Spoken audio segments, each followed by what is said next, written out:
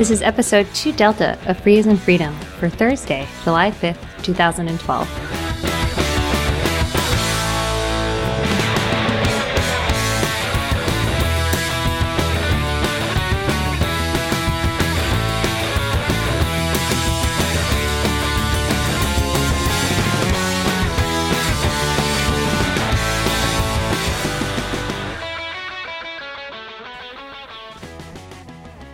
Hi, this is Karen Sandler. And I'm Bradley Kuhn. This is Freeze and Freedom.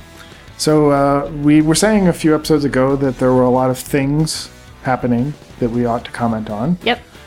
And we've sort of jumped the queue in some sense. We had somebody wrote in a very detailed question that we're not going to get to this time. Interesting question, though. And we will get to that. We also we're still promising an Oracle v. Google episode, which is not going to be this one.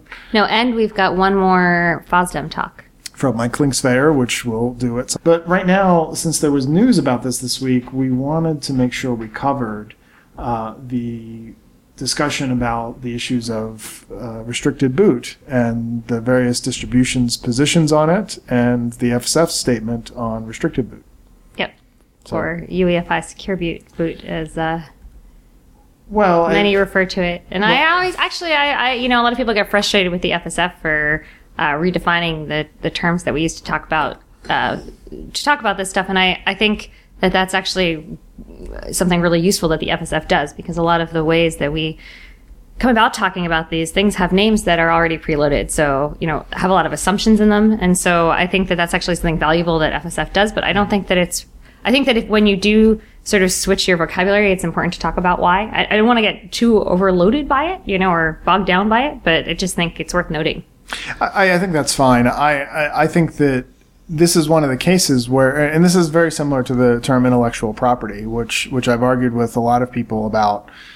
It's where there's assumptions in the terminology you're using. Yep. And this is the same idea that's talked about in Orwell's 1984. This idea that if you control language, if you frame language in a way of talking about something, it somehow makes it's a way to make it something different. It's a way to make it sound like something different. And it seems like this comes up a lot in conversation in the recent Supreme Court healthcare decision too. Just the way what you call something isn't necessarily what it is. Mm-hmm. And depending on what you choose to call it, it frames the way people think about it from the get-go. And that's one of the things that Question Copyright has been set up to do, to sort of re-examine some of this stuff. And I think there's a lot of inspiration from the FSF in that, because I think that, while I think sometimes we can get too caught up in terminology, like we've talked so many times here about free software versus open source software and whether that distinction is meaningful. But truthfully, at the end of the day, if you concede terminology, sometimes that means that you're conceding conceptually something very big about what you're talking about. Mm-hmm. And I think that's the interesting thing. I mean, this went back to the issue of the original attempt to do this, which was called trusted computing. And the question I think that FSF raised at those times was a question of who is it you're trusting? And that question has come up again in this issue with secure boot versus restricted boot. The question really is who is deciding what the security of your computer is? Yeah. So if you haven't had a chance to read the FSF statement, which just came out this past weekend, and will still be this past weekend when we release the show, I hope.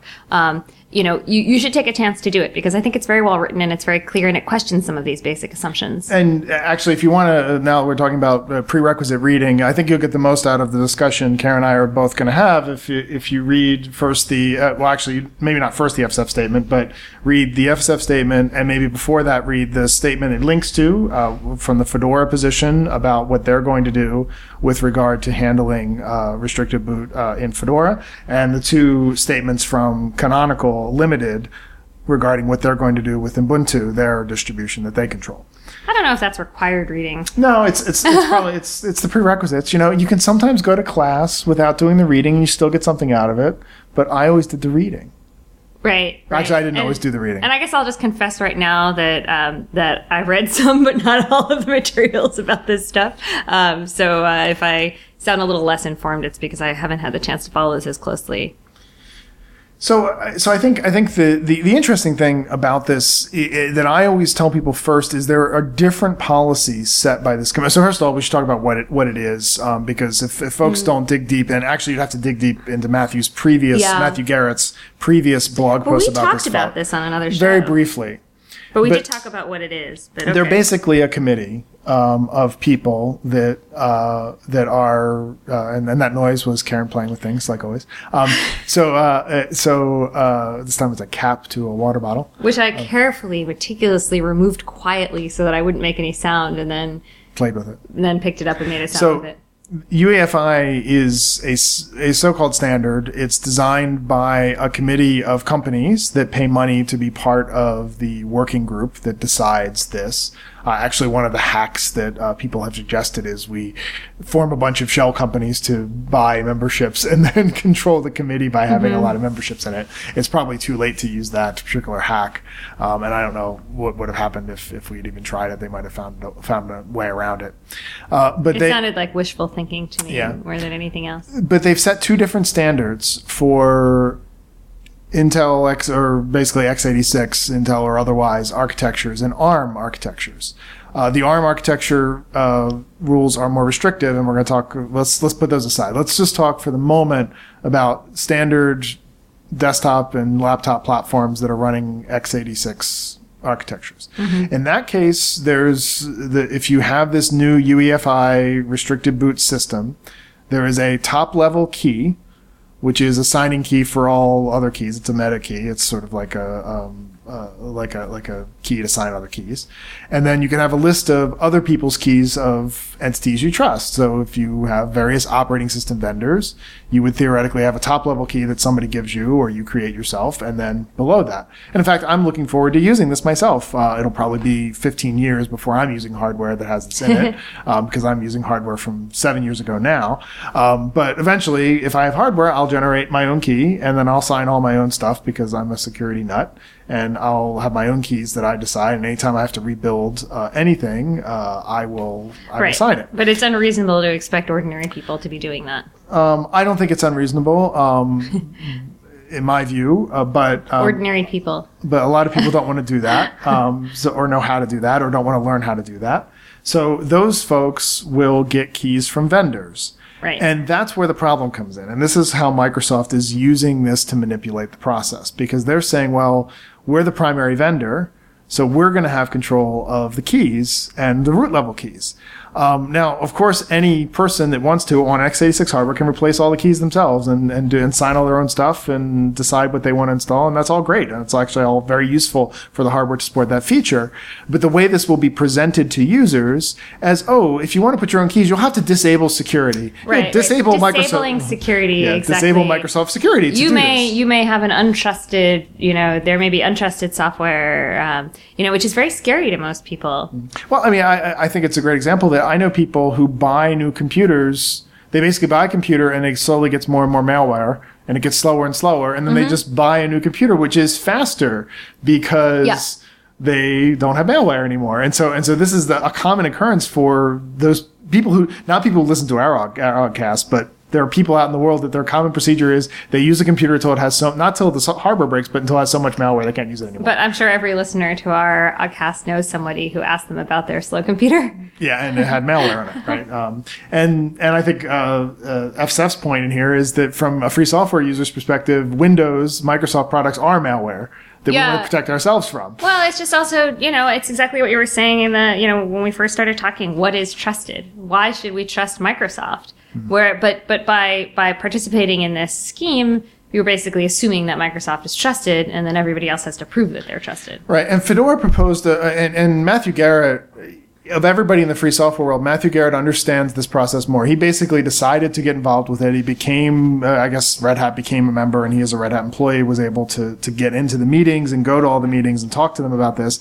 And he designed basically a compromise scheme for Fedora to be able to do this. Now, Fedora, I think, is falling into the trap of disabling security to be a common thing that people have to do to install their own copy of Fedora that they make themselves. And then Fedora has another path where there's a official distribution of Fedora that will be signed with a Microsoft approved key. And if you want to modify that, you then have to do that whole process I talked about of generating your own keys and doing all that stuff, which most free software users will probably do anyway. Themselves, and that way they can decide what's on their computer. Well, and I'd like to point out that free software people are really good about organizing in this way, in part because there are people like you, and I guess people like me, who are willing to put in the time to create infrastructure and nonprofit structures around this stuff. So there are some solutions that could come in where we could make fixes for everyone in this scheme. Well, and in fact, what Fedora is doing is basically they're going to publish, because they're going to continue to use GPL v3 software, and that's going to come up more in a minute. And one of the GPL v3 compliant things, if folks remember from one of the discussions about GPL v3, was regarding whether or not basically GPL would have this feature whereby you were required to allow people to run installed versions that were modified, because certain types of hardware were already in existence years ago that would say, well, you can install your own version because GPL-v2 requires that you have the ability to install it. And they said, oh, you can install it all you want, but when you reboot after the install, it won't work anymore because it's not signed. Right. So the GPL-v3 added a feature to make sure that not only did you have to be allowed to install it, which both v2 and v3 require, but you also have to be able to run the installed modified version. And what Fedora's proposed is a basically GPL v3 compliant system, because you can go back and redo the keys yourself. And they're actually going to publish, as part of their GPL v3 requirements, the details on how to do that. So in fact, Fedora is probably going to become the place where people go to learn how to do their own keys, because they're going to do that as part of their requirements in using Grub 3. GPL v3 version of Grub. Right. There was something in the FSF statement that that I was thinking about. I don't see it now, actually. It was something like allegedly GPL v3 compatible or something like that, which confused me. And I was wondering, I don't mean to put you on the spot, actually, but since I think you were involved in the Fedora section? Yeah, in the Fedora section. Yeah, it was strangely worded. It just sounded like there was something behind it, and I thought maybe you would know. The word alleged doesn't appear. That was my search. It must be my read of, my impression of it. Maybe just search for compatible. I've totally derailed this discussion. I'm sorry. And it's making for very, very, very bad audio because you're telling me to search a document. I'm sorry. For words that aren't in the document. It's just my impression. So continue, and it'll just take a second, and if you don't mind me scrolling. So the other thing that it discusses in this FSF document is another distributions approach, which is Canonical's Limited's Ubuntu distribution. Frankly, I would say I think that Canonical Limited did not research as well the issues. Well, Matthew spent a lot of time becoming an expert. And actually, if we're talking about background reading, reading his series of blog posts over time on these issues. Yeah, because Matthew Garrett wrote blog posts as he was learning this. So you can actually learn it along with him by going back to his old Dreamwidth blog posts one by one and reading as he learns more and more about it. I thought they were very interesting. And as someone who's not as savvy with the technology, actually, he wrote it very plainly. So I was able to sort of follow as he went along. And people know I've been critical of Canonical Limited in the past, so I guess people won't really believe me when I say that I think they did a much worse job, because I'm already kind of a biased party. But I think they really did. When you read their statements, they didn't get that expertise, and them being a competitor to Red Hat probably didn't want to trust Matthew's analysis and decided to do their own and didn't do it as well.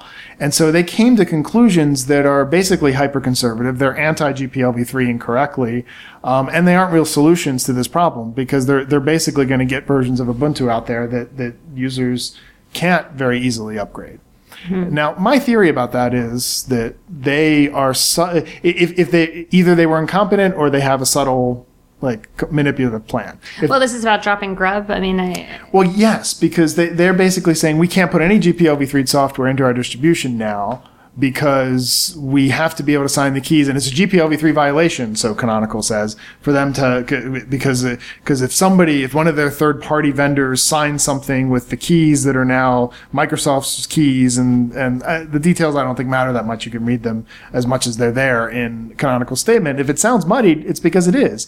There's no, and as the FSF statement says, FSF's analysis, and I can confirm this, that in my analysis as well, I can't think of a scenario on x86. Well, so this is the thing that confused me when I was reading it. Karen you does know- not want me to finish that sentence. Okay, go on. Sorry. I was almost done. I was just saying, sorry. well, I can't think of a scenario on x86 where Canonical will be forced to disclose keys as they say that they would be by GPLv3. Right. And that was just reminding me that that paragraph in the FSF statement sounded a little, I hesitate to use the word disingenuous because of our previous podcast with Deb Nicholson about the word disingenuous, but it confused me because I didn't really see, now I'm looking again, I apologize everybody at the text to see what it was that I was thinking of, but it's the paragraph where they say, where is that? Where they were saying that, yeah, sorry, where they were saying we've been unable to, we've been unable to come up with a scenario where Ubuntu would be forced to divulge a private private signing key because a third-party computer manufacturer or distributor shipped Ubuntu on a restricted boot machine. And then But there is no scenario. So, but it seemed really disingenuous to me because of the whole, whatever deals that they're having with their third parties. Well, no, but the thing is if on x86, if in the worst case, a signing key, a third party redistributor of Canonical Limited's Ubuntu distribution turned out to have signed something and shipped it that was GPLv3'd, i.e. Grub or anything else, all Canonical would have to do to come into compliance with GPLv3 would be to publish the same rules in details about how to replace the entire key infrastructure with your own keys, which we've already said you can do. Right. So that will be the compliance thing. So as I was saying, either Canonical didn't do enough research to understand this, or they're being super subtle because they don't make the distinction in the way that Matthew does in his blog post with regard to Fedora between ARM and x86. Because Matthew basically throws up his arms about ARM, as it were, and says there's nothing we can do about ARM because they require you to be locked down and you have to use Microsoft keys on ARM. And there's no way to get anything on this. And Microsoft's aligned with the carriers, i.e. telephone carriers, on this issue because the carriers want to do lockdown as well. And they're happy to have Microsoft help them do these lockdowns, even on, say, Android, for example.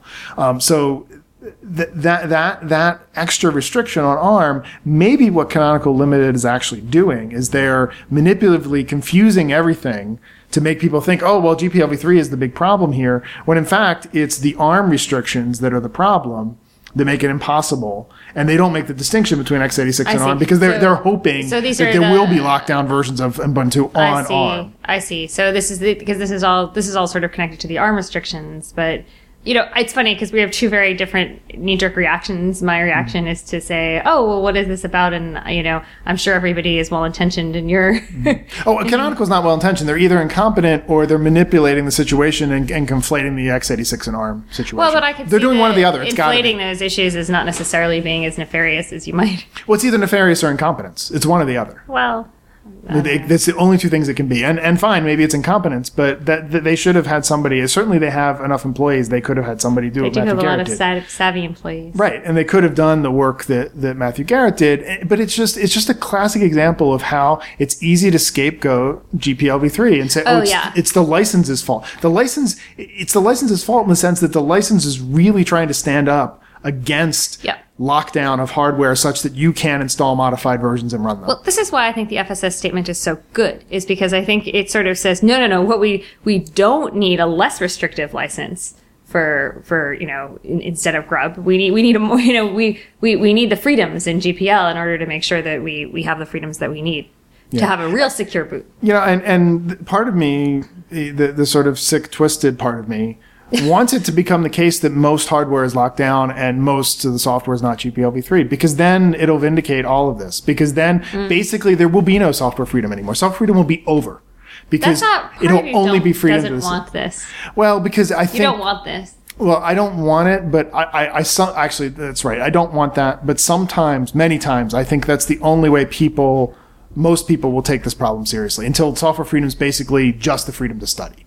Because that's what it would be, is you get the freedom to study the source code, but you wouldn't get the freedom ever to run modified software ever in your life. Like basically every one of us who's mine and Karen ages who got hardware and learned how to modify stuff and improve it yourself, because we had I mean, I got my Commodore 64, and granted, it was mostly proprietary software, but it was also much of it was written in assembler, and I could actually disassemble it, and much of it, and I actually had the specs to the hardware that came with the Commodore 64, and you could take it apart, and it told you what every chip was. You know, that culture that is now embodied in free software, embodied in Maker Faire type culture, that will be gone in a generation if this kind of stuff succeeds. Yeah, I sort of was joking about terminology before, but the term open source is what that suggests.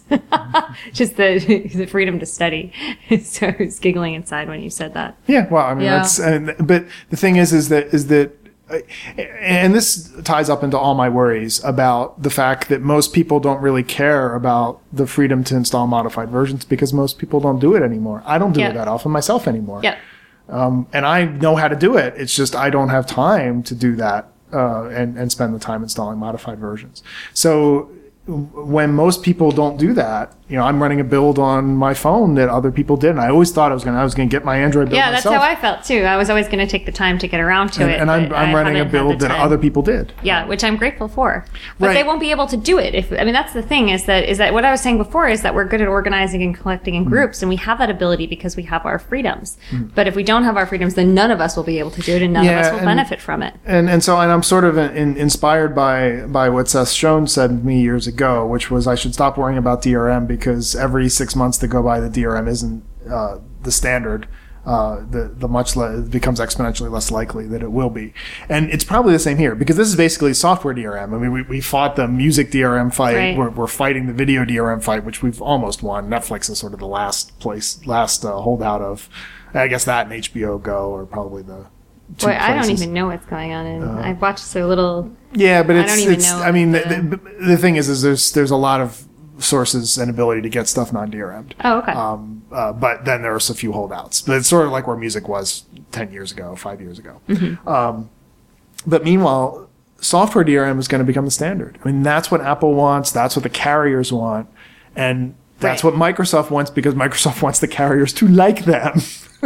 So it's really, really bad in this regard. And it's in the interest of all of the vendors. I mean, that's part of the problem. Most of them. It's not all of them. I mean, it's not an interest. I wish we had actually talked to some of the small hardware manufacturers about this. It would and they're mentioned in the FSF statement. Yeah, I saw that. And I think that's really the issue. But I have talked to, and I'm helping some of those small hardware vendors with compliance because they generally do want to be in compliance ahead of time. Mm-hmm. I'll have more on that at some future date, which is all good news. The problem is that they are in an industry fighting against a lot of people who have a lot more power and a lot more and have an interest in excluding them. Yeah, and they can get runs. I mean, I think we have to get to the point where we're more comfortable paying more for hardware. I think that's part of the problem. Yep. Because mass-produced lockdown hardware is much cheaper to produce. I mean, that's why Apple is so profitable. Because the funny thing is that if you just if you just ran the margins thinner, right? Apple makes hundreds of dollars on every iPhone sale.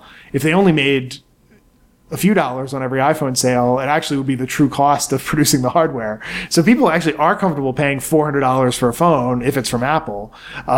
We just have to get comfortable paying $400 for all our phones so that we have sourced phones that are both sourced in a way that treats workers well and sourced in ways that the companies don't feel they need to do this kind of lockdown, have control of the market. We have actual diversity in the market. Yeah, I mean, this is actually what I think this is sort of a common thread is that we as a public can make a big difference through our consumerism, and we should put our money where we think ethical decisions are being made, and we should do this across the board. And this is one of the reasons why, I purchased from Zorizen, and, I just think, what I said, I actually spoke on a panel about DRM at SIGGRAPH in like 2006. It was a long time ago. Yeah, it was the first time I ever spoke publicly at all, and I was terrified. But that was it was a huge audience, and you must have had to do class presentations and stuff. Not very many, okay. And that's different. I guess different when there are press people. It's different when the panel was recorded, and and there were over 1,000 people there. It was really, it was for my first public appearance. That was really stressful. I remember. But one of the things that I said there, and it's funny because it's been echoed throughout, the last, 6 or 7 years, is that whole, that we need to make choices with where we put our dollars, because that in effect makes such a powerful statement. We can't do it individually. We have to do it as a group and as a block. But if we do that, we can make real change. Yeah, the only thing I don't like about Which that is what answer happened is in the music industry. Yeah, but it's a little too much of a libertarian answer for me to feel comfortable. I'm not saying it's the only answer, but I'm saying, if you're sort of thinking, oh, this sucks, what can I do? Well, Well, I mean, I think, and yes, and I think the thing you can make a difference is don't buy phones that can't run Cyanogen right now. I mean, not that I'm the biggest fan of Cyanogen. Cyanogen includes proprietary software, but this is going so far that it's actually going to stop the ability for Cyanogen mod to exist. I mean, that's where this is going. And I think if people don't really understand this, and one of the reasons the industry does this, and this happened just to tell an old story, this happened with the DRM issue. It happened with the issue of what was called the broadcast flag. Right. It was a process by which a bunch of industry people got together and decided they were going to do a certain thing. And it was all so complicated to get into and get involved with. And frankly, the EFF did a lot of work. And FSF, when I was at FSF, this was back when I was in John's job at the FSF as executive director, we did a collaboration with the EFF to deal with the broadcast flag situation because it was affecting not just the ability to record stuff, it was affecting the ability to produce software that recorded stuff because you had to have lockdown hardware to be able to say, oh, I'm broadcasting stuff over the HD, over the airwaves. I'm going to set a bit. And if I set that bit, you can't record it. And the only way to guarantee somebody's not recording it is to have all hardware locked down. The television and movie industry did not have enough power at the time to force that issue. The problem is in the mobile telephone space, in the device, anything that basically gets on the carrier-controlled networks, there is an industry cabal, basically, that has enough power to do that. It's Microsoft plus the carriers. And quite frankly, as much as Google is an ally and they'll continue reaching Android as open source, they don't care. They're totally neutral on this issue. Yeah. Google is completely neutral. They don't care what happens once the thing's in the device. They want all the source code to be out there initially, but once it's in the device, they don't care if it's locked down. It's just they don't care. They don't have a position. And in fact, if somebody else wants to lock it down, that in the end tends to run in their favor. I think their revenue model. I agree. I think that they're generally a good actor in this space. I think they're purely neutral. I think they're like lawful neutral or something. Actually, it can't be lawful neutral, but they just don't care what happens because if it's an Android device, it gets done what Google needs to get done, which is to deliver their advertising. Right, exactly. That's my point. They just want to deliver advertising, and they can deliver advertising basically just as well on a lockdown device. I could see Google's position changing for the negative if they didn't have such a powerhouse of control of online advertising, right? Google as a hollowed, like if Google, something went totally wrong, Google, and it was a hollowed shell of the company it used to be, they could turn really evil really fast because they'd be desperate to control their advertising revenue they still had. At this moment, because they have so much control. Yeah, that's not going to happen they just don't right care. now. Yeah, they have so much control of the online advertising industry, they're not worried about it. So, but I think, but the problem is they're certainly going to be neutral in all this. They don't have a position on what happens on ARM. They just want to make sure it's all Android devices. Yep. And so it's really going to be tough as we face this issue if ARM devices become more common. I mean, I'm not running to an ARM device as my primary computing device for various reasons. I don't think that Karen and I were actually talking about this before the podcast. I think we're both in agreement that this is not going to become ARM is not going to be the tablet device, not going to be the only computing device everybody has anytime soon, but it's going to be an important computing device for a lot of people. Yeah. And if they could have gotten it, the thing is, when you look at what they did on ARM, if they could have gotten it done on x86, they would have. It's only because Microsoft doesn't have the like deep control of the x86 market they used to. I think that 20 years ago, this would happen on x86 as well. They don't have the server market anymore. Microsoft does not control the server market like they did. Basically, it was really interesting. If you look like 25 years ago, Microsoft and Novell control the entire server market on PCs. It's NetWare and it's Microsoft. That's all you get. That's true. Linux-based systems did not have the inroads that they do, and because it's only because of the GNU Linux server market that there is any hope on the x86 side. That's the only reason. Yeah, because people cannot bear with Dell gives me a GNU Linux distribution that I must use, right? That I can't modify. Everybody's used to their sysadmins being able to say, I'm going to use a different distribution, whatever. Right. I think that, and one last thing I want to say, I think I told you about this, Karen, a while back. There has been some really heavy criticism of Matthew Garrett, mostly coming from Alan Cox on the Fedora list. And I want to draw attention to that, not because I really agree fully with Alan. I sent some private emails to Alan saying, basically, I think you're being too hard on this. Less private now.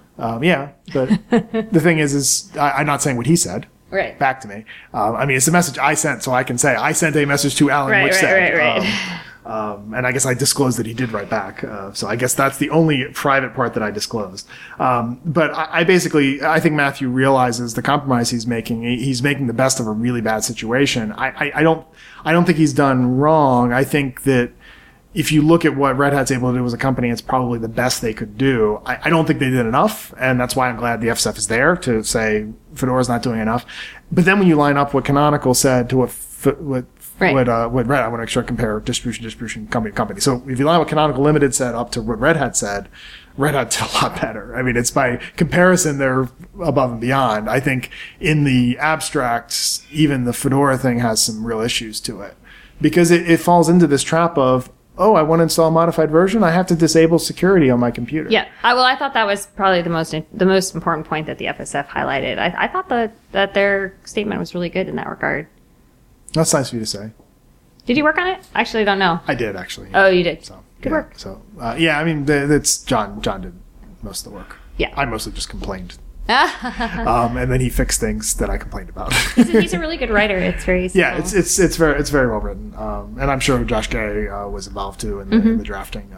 But it was mostly because I'm on the board of, as most of our listeners know, I'm on the board of directors as a volunteer for the FSF. So it was mostly John as executive director sending it to one of the directors who is knowledgeable in the space and me writing back. That's what directors do. You send them stuff and then they tell you it's all wrong. And yeah, I mean, what they want you to change. Most of the organizations that I'm involved in, I've tried to encourage sending sending important announcements by boards by the entire board, if not certain members of the board, just to make sure. Well, during drafting. Like, that's the whole point of having, I mean, not the whole point, but one of the advantages to having directors is that, and volunteer directors is they're people who are knowledgeable and care about the issues. So it's I mean, I was, Stallman and I obviously were probably the by far the most knowledgeable directors on this issue, mainly because we followed it for a while, this restricted boot issue. It's complicated, right? You have to be an expert in the space. I know Matthew Garrett. Matthew Garrett's the person I email when I don't know what's going on, because he always knows. But I know he spent a lot of his time, and Red Hat was funding him to do it, to learn all this stuff and get involved because it's so complicated and it's designed to be complicated. Like I was saying, like the trusted or the broadcast flag. It's designed to be complicated, just so that it's difficult for new people to figure out what's going on. Was Stallman actively involved in this draft too? I'm sorry. I don't actually know, mainly because John was sending it. Oh, he sent it separately to you? I got it separately, and plus I was disconnected for a while when it was being drafted. I understand. Yeah.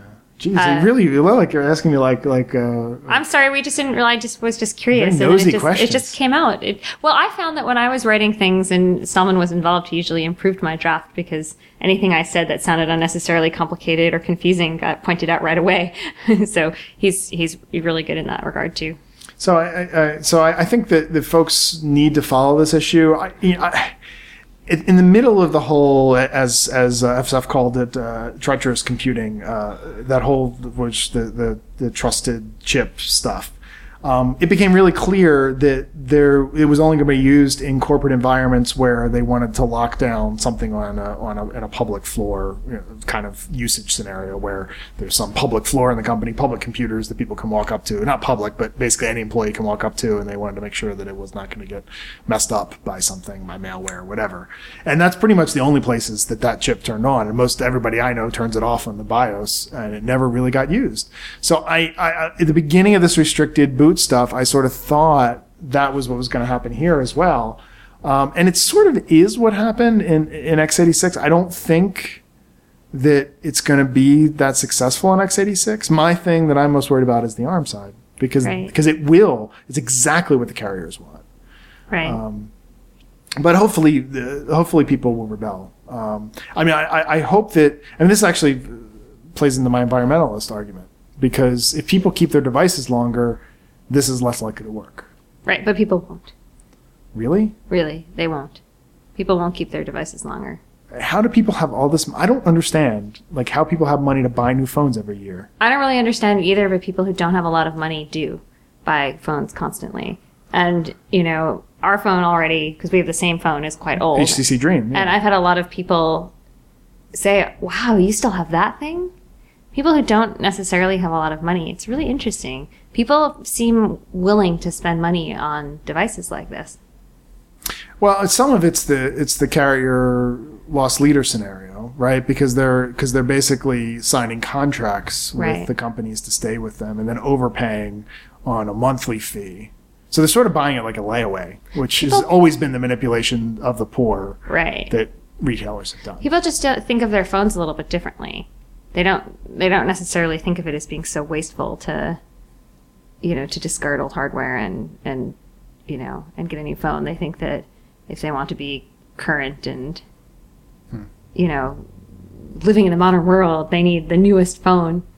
Living in the modern world, I have a device that I carry all over the world and can phone anybody else who has a similar device on the planet. It's a pretty modern world. I mean, come on. I'm with you. Look, I'm just saying we're not representative in this regard. And get internet access almost anywhere in the industrialized world. Mm-hmm. That's pretty It's pretty cool. pretty modern.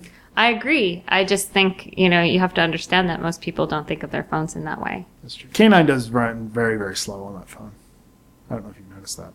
I don't know if you use K9. I do sometimes, but not that often. It's very slow. Yeah, it But is. that's slow. fine. I don't care. I'm used to. Well, but look, I started we're- in batch computing. Well, look, hey, we're used to making compromises also for what we think is right, Right. and a lot of people aren't. So Oh, that's sort of the worst story about this restricted boot stuff. yep. Because people want the malware to go away, and Microsoft's going to market this as Oh yeah, absolutely.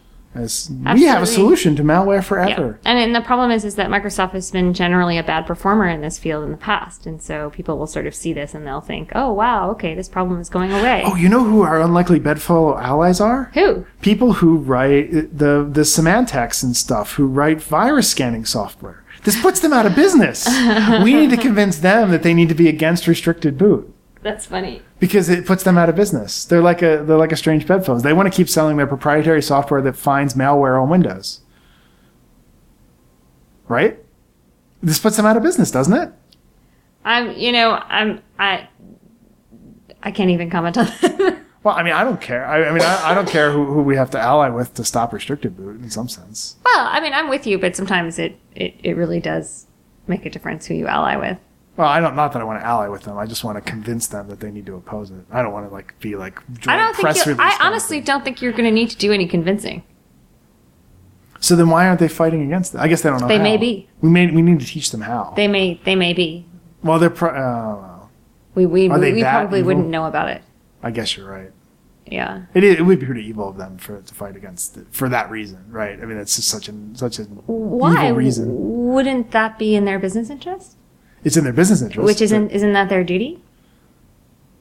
I agree that There's nothing illegal about it. I'm not supposed to use the word evil anymore on this podcast, but I think it's pretty evil if your goal is, we want to sell a solution to make people's lives, basically we rely on people's lives being worse and we don't want their lives to get better in another way. It's a classic business model. It's evil. I agree with you. She's agreeing that something's evil. This is the first time you ever agree with me that Well. something's evil. I still don't like the term, but Yeah, but it's pretty. I would say that this is one of those situations where ethical outcomes and corporate interests are not aligned. Right. Well, Fab actually suggested on a recent Fab Chanel, one of the hosts of Linux Outlaws, Very to good. say that is a podcast actually that's co-hosted by our producer Dan Lynch. Fab is his co-host on that show, and on Linux Outlaws, a recent episode, Fab hinted at the idea that maybe some of these virus scanning companies actually write some of the viruses. Oh, really? Yeah, That's a hilarious. He has no evidence for it whatsoever. Typical Okay. Fab statement of All right. maybe they write the viruses themselves. That's a It's hilarious like Ancient allegation. Aliens. You ever seen this show on the History Channel? No. You don't watch crappy TV like I do. So yeah, there's this show on the History Channel called Ancient Aliens, And it's it's like the Nostradamus shows. I was watching a Nostradamus thing last night as well. So it's one of these things where they say that they start every segment with, could it be that aliens the ancient Egyptian gods were actually aliens?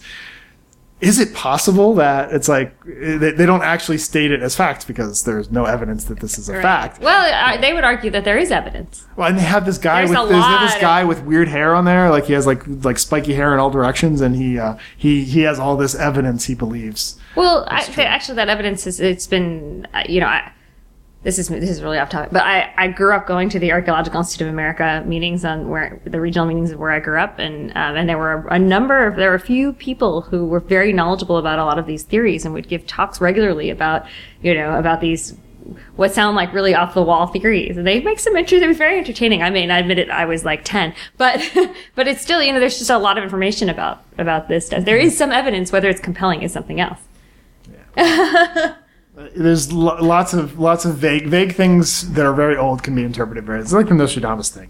Right. It's like if he really predicted Hitler, why did he say Hister, right? And why didn't he just say there's a dude, his name's gonna be Hitler, he's gonna come from Germany, he's gonna invade France, and then France is gonna take it back. Like, he didn't say all that. He says all this weird stuff. It's like, well, if you read it this way, he predicted Hitler. It's like so stupid. I agree. Okay, so anyway. But I don't know how I started talking about ancient aliens. I'm not sure either. We were talking about Fab and Fab said, could it be that the virus scanning companies are writing viruses? It's in their interest. That seems like a good place to end before your battery runs out. Yeah, it sounds like it's true. Yes, that's correct. We had trouble with we had technical difficulties with our recording at the beginning of the show, so hopefully the recording came out and Dan does his magic and it all sounds good. And we'll be back in 2 weeks with another show. Thanks for listening.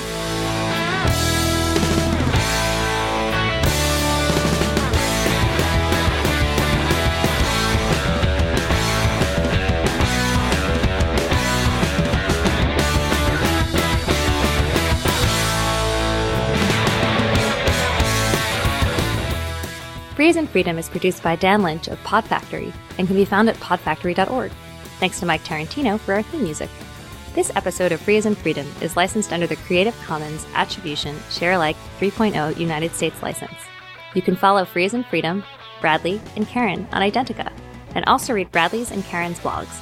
Links can be found on the Free as in Freedom website, faif.us. That's faif.us.